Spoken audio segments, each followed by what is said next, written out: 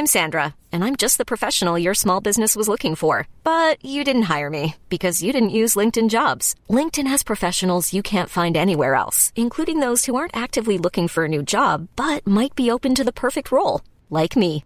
In a given month, over 70% of LinkedIn users don't visit other leading job sites. So if you're not looking on LinkedIn, you'll miss out on great candidates like Sandra. Start hiring professionals like a professional. Post your free job on linkedin.com/achieve today.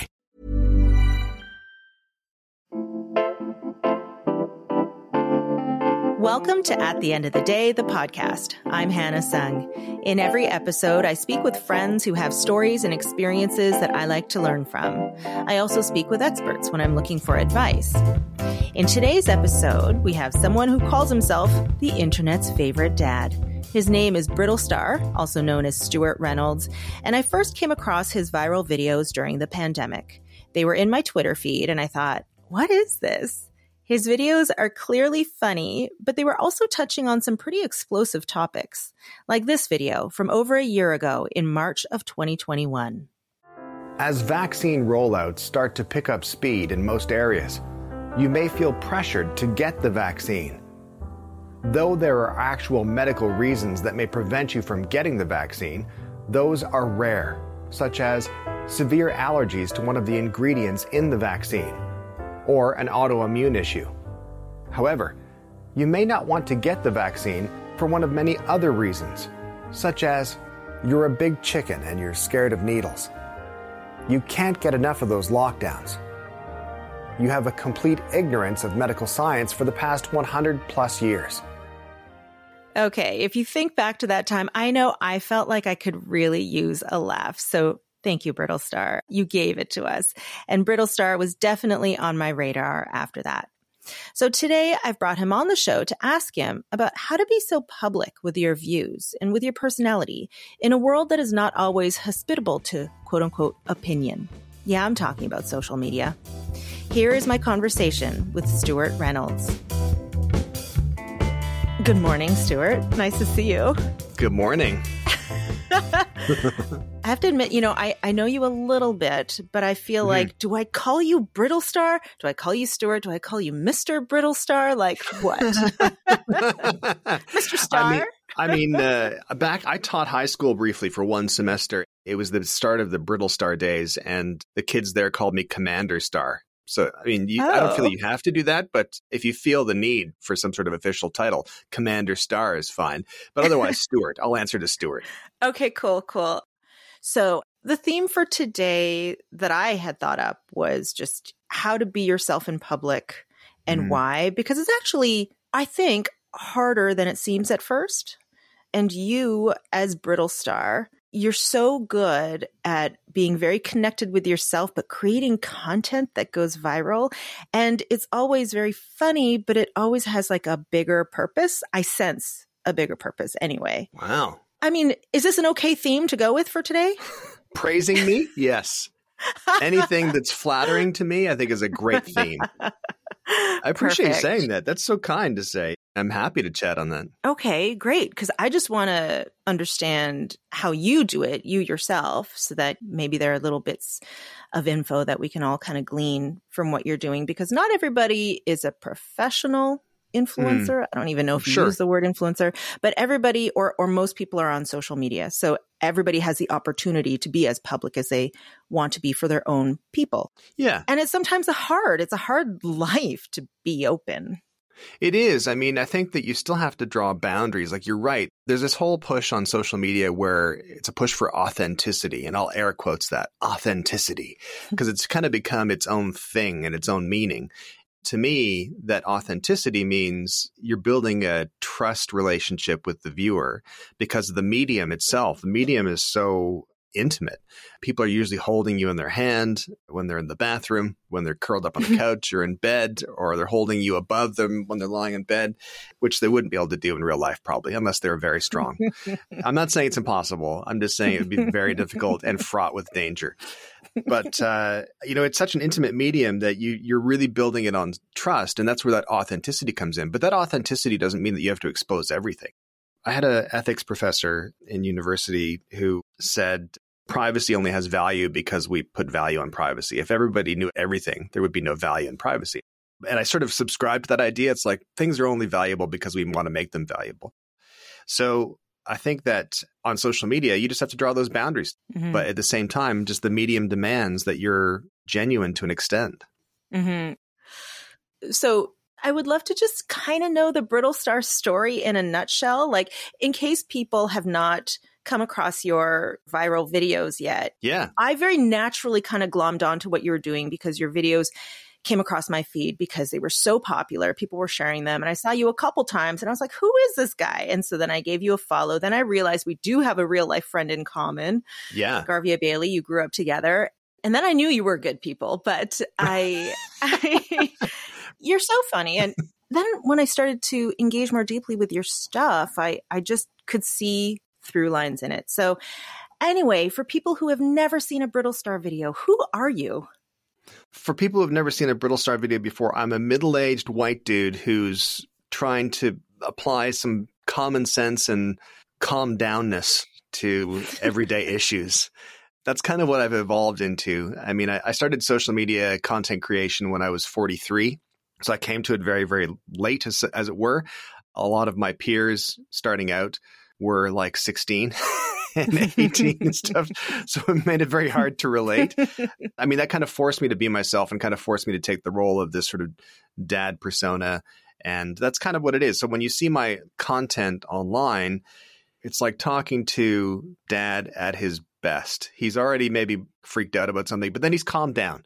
He's went for a walk or he's mowed the lawn or he's had a beer. And now he's like, you know what? I've had to think about this and we just have to relax. Here's the situation. And that's kind of the goal for what I'm trying to do. I don't know if I always hit it because sometimes, I'm just emotional. I'm just a teary meatbag like everybody else. Aren't you really? Yes, totally.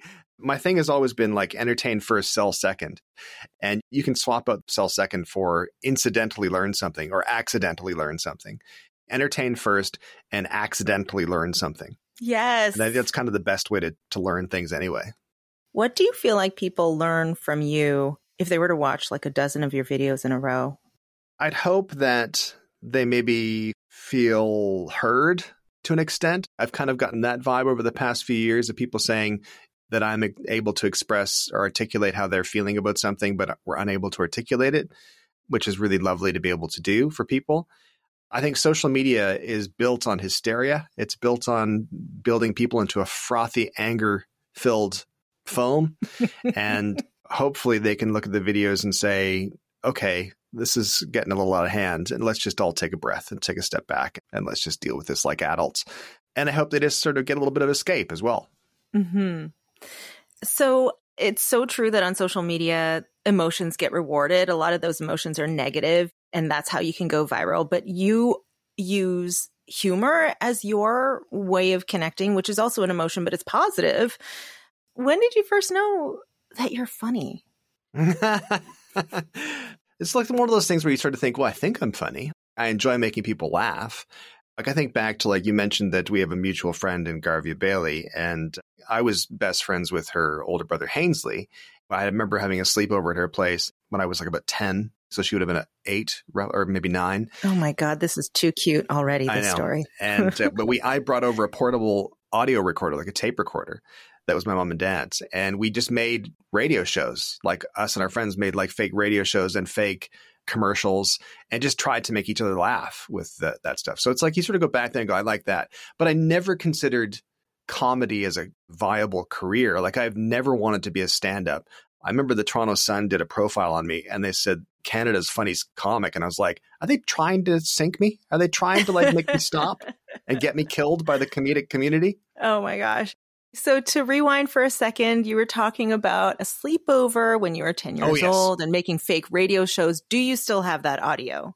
I do. And hang on a second. Let me see if I can find it. How would you like to set it up? In the recording, I refer to Garvia as Snarvia. Or I think actually it's Pete Nebedomsky's refers to her as Snarvia because she was the little sister. So she got a lot of abuse from the older brother and his friends. So she's referred to as Snarvia. And then it just goes on for far too long and recorded in 1979, I believe.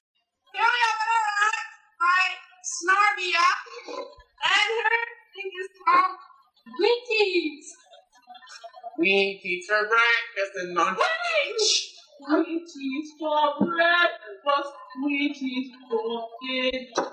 Wheaties for every day. This belongs in a museum. I know, it really does. Heritage Canada should be notified of this immediately. Well, thank you so much for bringing that tape, actual literal tape, to this podcast.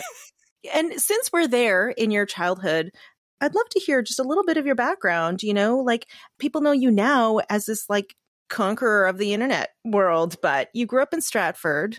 And then after your childhood, you know, what were you doing between becoming an adult and 43, at which point you started this new life?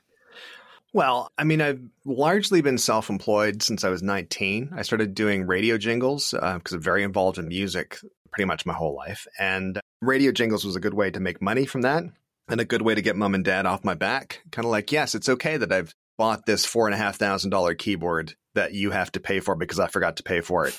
So I did that for a while, got married, and then got divorced, then met my current wife, then moved to the UK, and then came back to Canada. And then we had a tech company for over 10 years, and the tech company was hacked.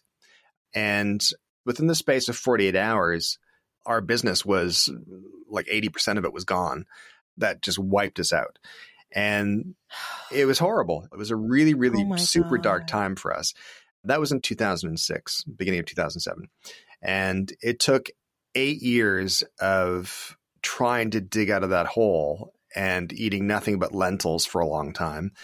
And then at the end of 2013, I made a video that kind of took off. Because I sort of thought I have to do something to make myself happy. Because I was just like so like mired in depression, and I was like, I can't do this. And I actually watched a supercut of The Office bloopers. Yeah. And I was like, God, they laugh every day. I don't think I can remember the last time I laughed. Like I literally couldn't remember the last time I'd laughed. I was like, okay, well, this is stupid. I need to do something about it. So then making the videos was kind of like my therapy and my way to vent. And I made the stupidest videos in the world with a plastic Chewbacca doll.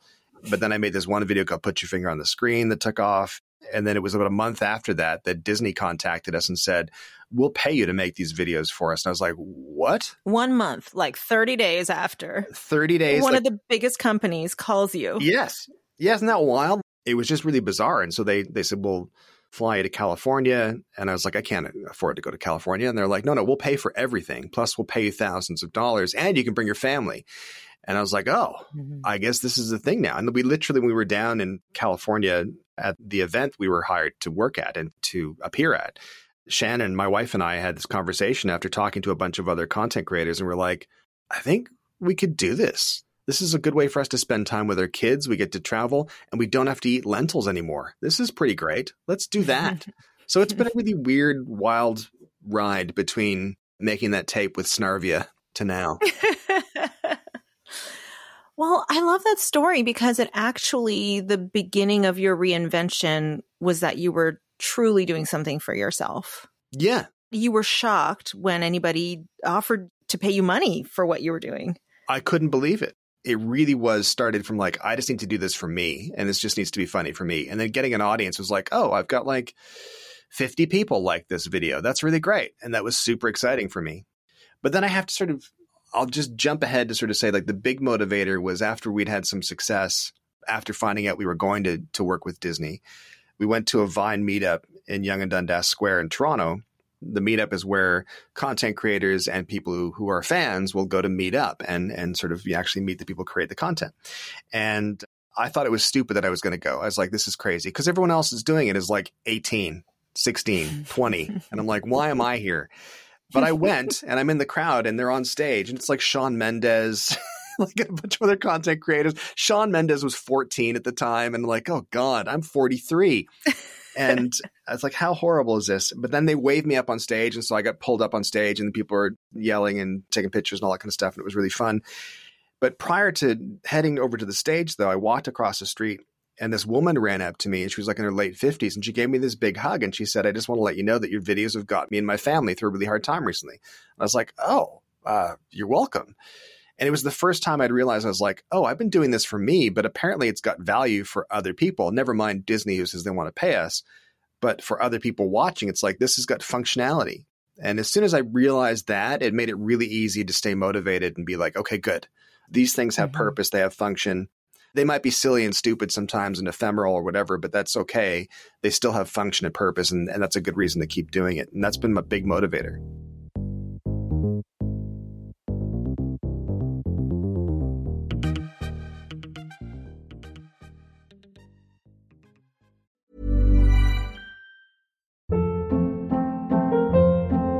Hold up. What was that? Boring. No flavor. That was as bad as those leftovers you ate all week. Keke Palmer here. And it's time to say hello to something fresh and guilt-free. Hello Fresh. Jazz up dinner with pecan-crusted chicken or garlic butter shrimp scampi. Now that's music to my mouth. Hello Fresh. Let's get this dinner party started. Discover all the delicious possibilities at hellofresh.com. Hiring for your small business? If you're not looking for professionals on LinkedIn, you're looking in the wrong place. That's like looking for your car keys in a fish tank. LinkedIn helps you hire professionals you can't find anywhere else, even those who aren't actively searching for a new job but might be open to the perfect role. In a given month, over 70% of LinkedIn users don't even visit other leading job sites. So start looking in the right place. With LinkedIn, you can hire professionals like a professional. Post your free job on linkedin.com/achieve today.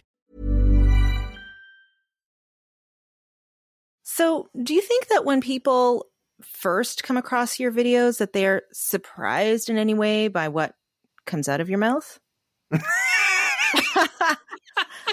I'm asking this basically because I was surprised. Well, that's fascinating. So what did you expect? I'm not saying like, what did you expect? I mean, like what were your expectations when you looked at me? Because I kind of think I know what your expectations might have been or what someone who doesn't know what I do, what their expectations would be. But I'd like to hear yours. Yeah. So, I desperately wish that I remember the very first video that I saw of yours. I can't say that I do because I saw That's you hurtful, a few okay. times before. I deeply apologize. But, you always made me laugh. But then I think that it was during the pandemic where I started to see your videos and you clearly had this direction that you were taking. So you were bringing people along on this comedic journey that might be only a minute long. But by the end, you really just wanted to leave people with, like, as you say, some common sense, social justice oriented, community oriented message. It wasn't just a laugh for a laugh. And I think that that's what comedy can be very, very good at anyway, right? Like our culture's best comedians are the ones who have messages. But I appreciated that because when things are getting so amped up on social media and you can just make people laugh and be like, wear a mask or like care about nurses. And you also reference yourself as like a dad, a white middle-aged man, kind of melty, as you say. Let's not dwell on that. Okay, Hannah?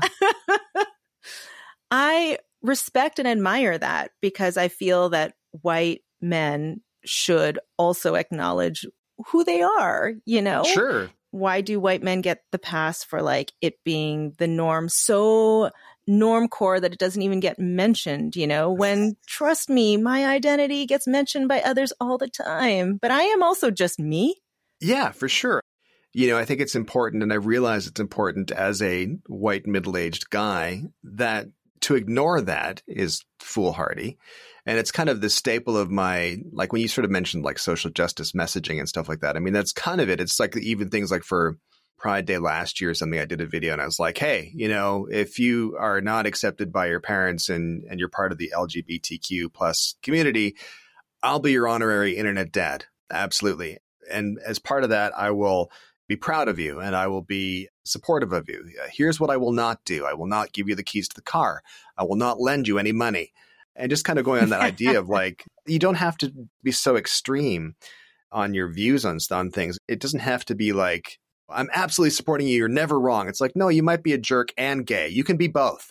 But it's totally fine because, you don't have to be a white middle-aged guy and horrible. You can be a white middle-aged guy and fairly okay. Being aware of that is something that really came to light for me when I'd done this thing where I was introducing a comedian at an event. I'd worn like a suit jacket type thing. I tucked my shirt in, which was very unusual for me to do. And I wanted to look nice. And so I'm at this bar and this guy tapped me on the shoulder as I'm talking to our group of friends. And he says, judging by the way you're dressed, I imagine you lean quite conservative to the right. I was like, what? Oh my God, this is not who I think I'm projecting, but apparently I am. And then he launched into this conversation that was incredibly racist, specifically against Indigenous. And it was like, where is this coming from? Wow. But when he said to me, judging by the way you dress, you obviously lean quite conservative and to the right. My response, like knee-jerk response was, I was like, buddy, I am like one good sandwich away from communist and gay. Like I am like, this is not who I am. And that's his very Stratford joke, by the way, because most of our sandwich shops are run by the LGBTQ community. Okay. Thank you Just for explaining the joke. Yeah, exactly. But anyway, that experience, having talked to that dude, and he then brought his friend in, it was just horrible. And I was like, no. And I immediately untucked my shirt. Obviously, that was what was doing it. Okay, and, yes. Yeah.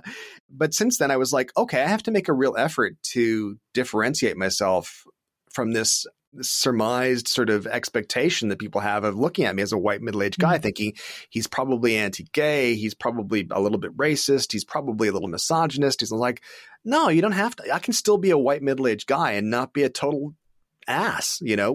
It's good for white middle-aged guys to know that. That's an option. Well, that conversation is very bizarre, the one where the guy came up to you. Yeah. Yeah. But it's also a really interesting reminder of how he felt it was a safe place to air his repugnant views. Like you were that safe place for him. I know. Isn't that distressing? It is distressing, actually, because that's the kind of stuff that he would never say to me at a bar. But it swirls around in his mind and he saves it for you, unfortunately. I know. Yeah. And I don't tuck my shirt in anymore. See, I just so you can tell I'm an ally now. Yeah, that's the takeaway. But yeah, I mean, did you feel like a responsibility after that? Like, wow, I can speak to the people of the world like him. Like he will open the door of his mind to someone like me, and I can get in there with all the things that I need to say. Yeah, I mean, I think so. I'm a little bit of a Trojan horse in a sense for white folk. I think that one of the things I might be able to do is that people see me, like when we started the conversation about, what your expectations were by looking at me, what was going to come out of my mouth. I think people look at me and think, oh, he's just going to be another white middle-aged dude. And then hopefully the things I'm saying or the actions I'm doing make people go, oh, he's apparently still white middle-aged dude, but he seems to be okay with treating people with respect and nicely.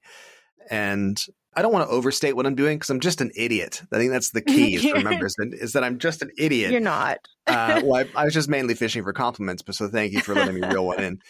But I think that I'm not doing anything necessarily special or outrageous or that requires any effort. It's just, I remember having a conversation after that guy said that to me with my wife, Shannon, and said to Shannon, I need to clearly vocalize how I feel and how I stand on things. And I was really angry. And she's like, you don't have to clearly state and vocalize these things. You just have to walk the walk. You have to just include it somehow. You have to just make it part of what you're doing, as opposed to taking a stand and being all performative and being, which performative stuff is fine sometimes, like virtue signaling.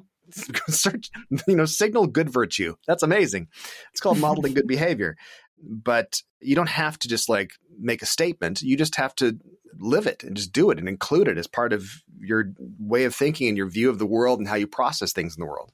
Absolutely. It is about walking the walk, which I think is why people can sometimes be a bit side-eye about social media, because it can be so easy to say words and we don't really know in someone's real life when or how they walk the walk. And in fact, I think that walking the walk is so powerful and effective when you get no kudos for it. That's not the point of it, right? Yeah. And it can be so effective in someone else's life, or the effect that you can have doesn't need to burnish your own brand. Yeah. I think, one of the things though I have to say to that is that I think getting kudos is fine. I think that's great. Whatever. Even if it's someone does good things for the kudos alone, they're still doing good things. So that's okay. If you're just saying things but not backing it up by actually doing anything, and then you get kudos for doing good things, but no one's actually seen you do good things, then that's questionable and it becomes a bit dodgier.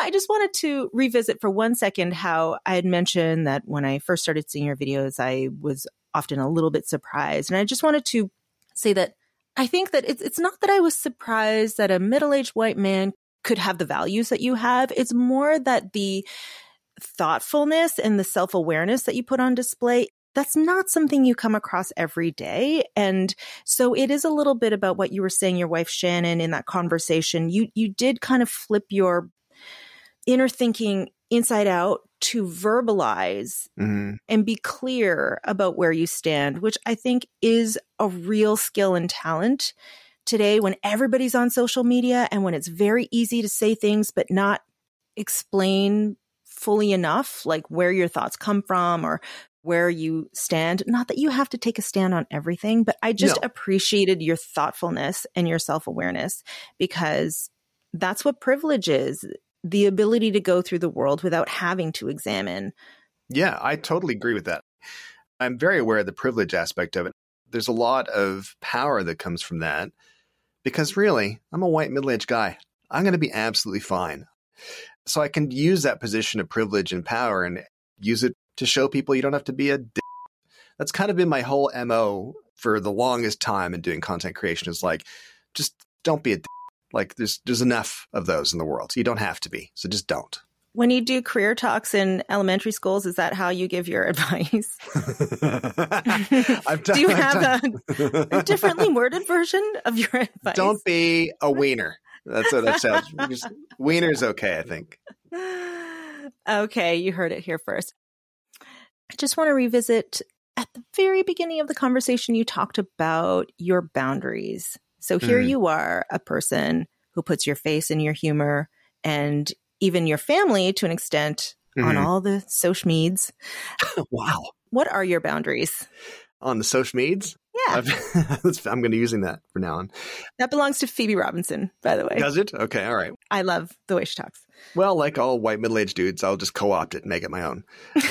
No, I'm kidding. I'm laughing. It's okay. Okay, good. Thank God.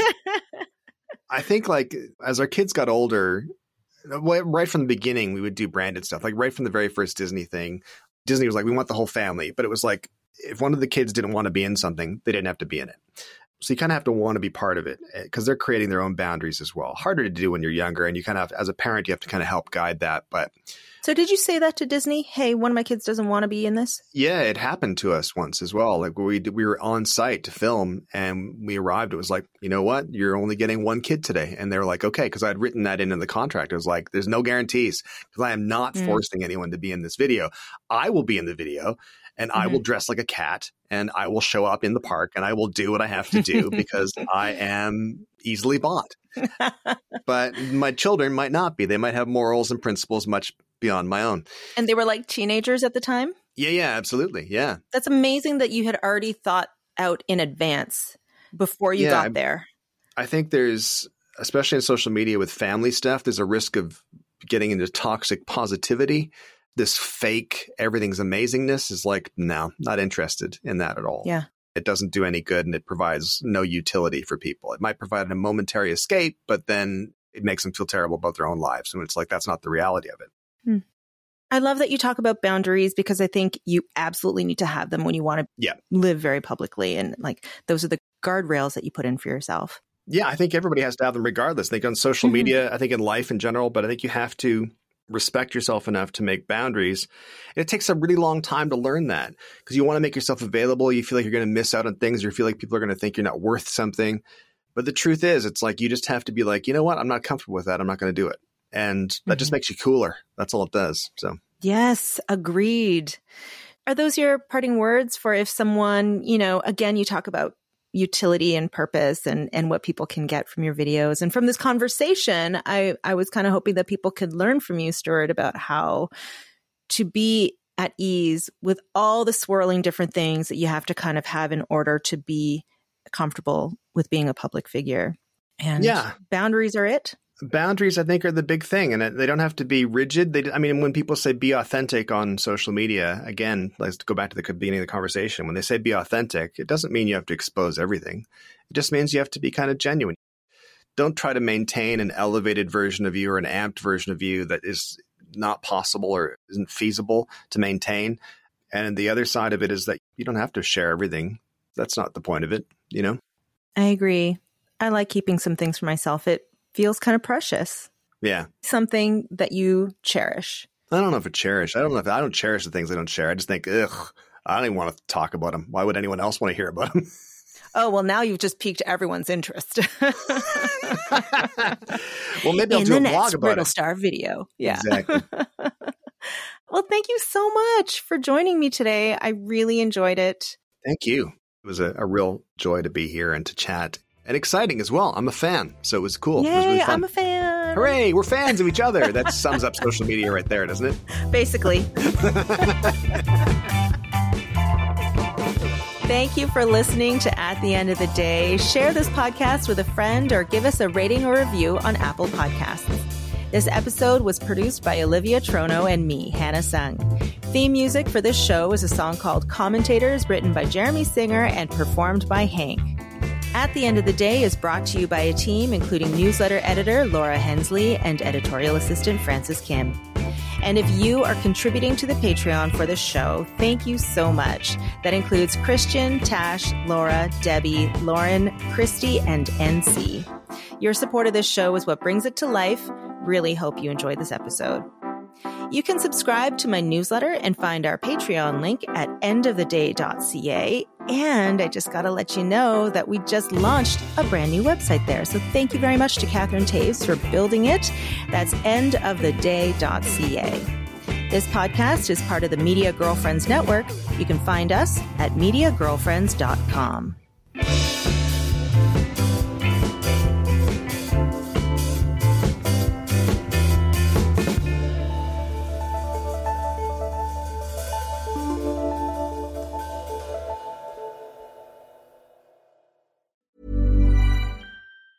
Ever catch yourself eating the same flavorless dinner 3 days in a row?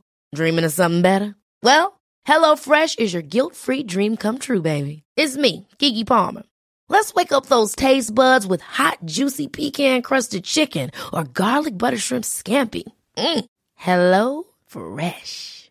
Stop dreaming of all the delicious possibilities and dig in at HelloFresh.com. Let's get this dinner party started.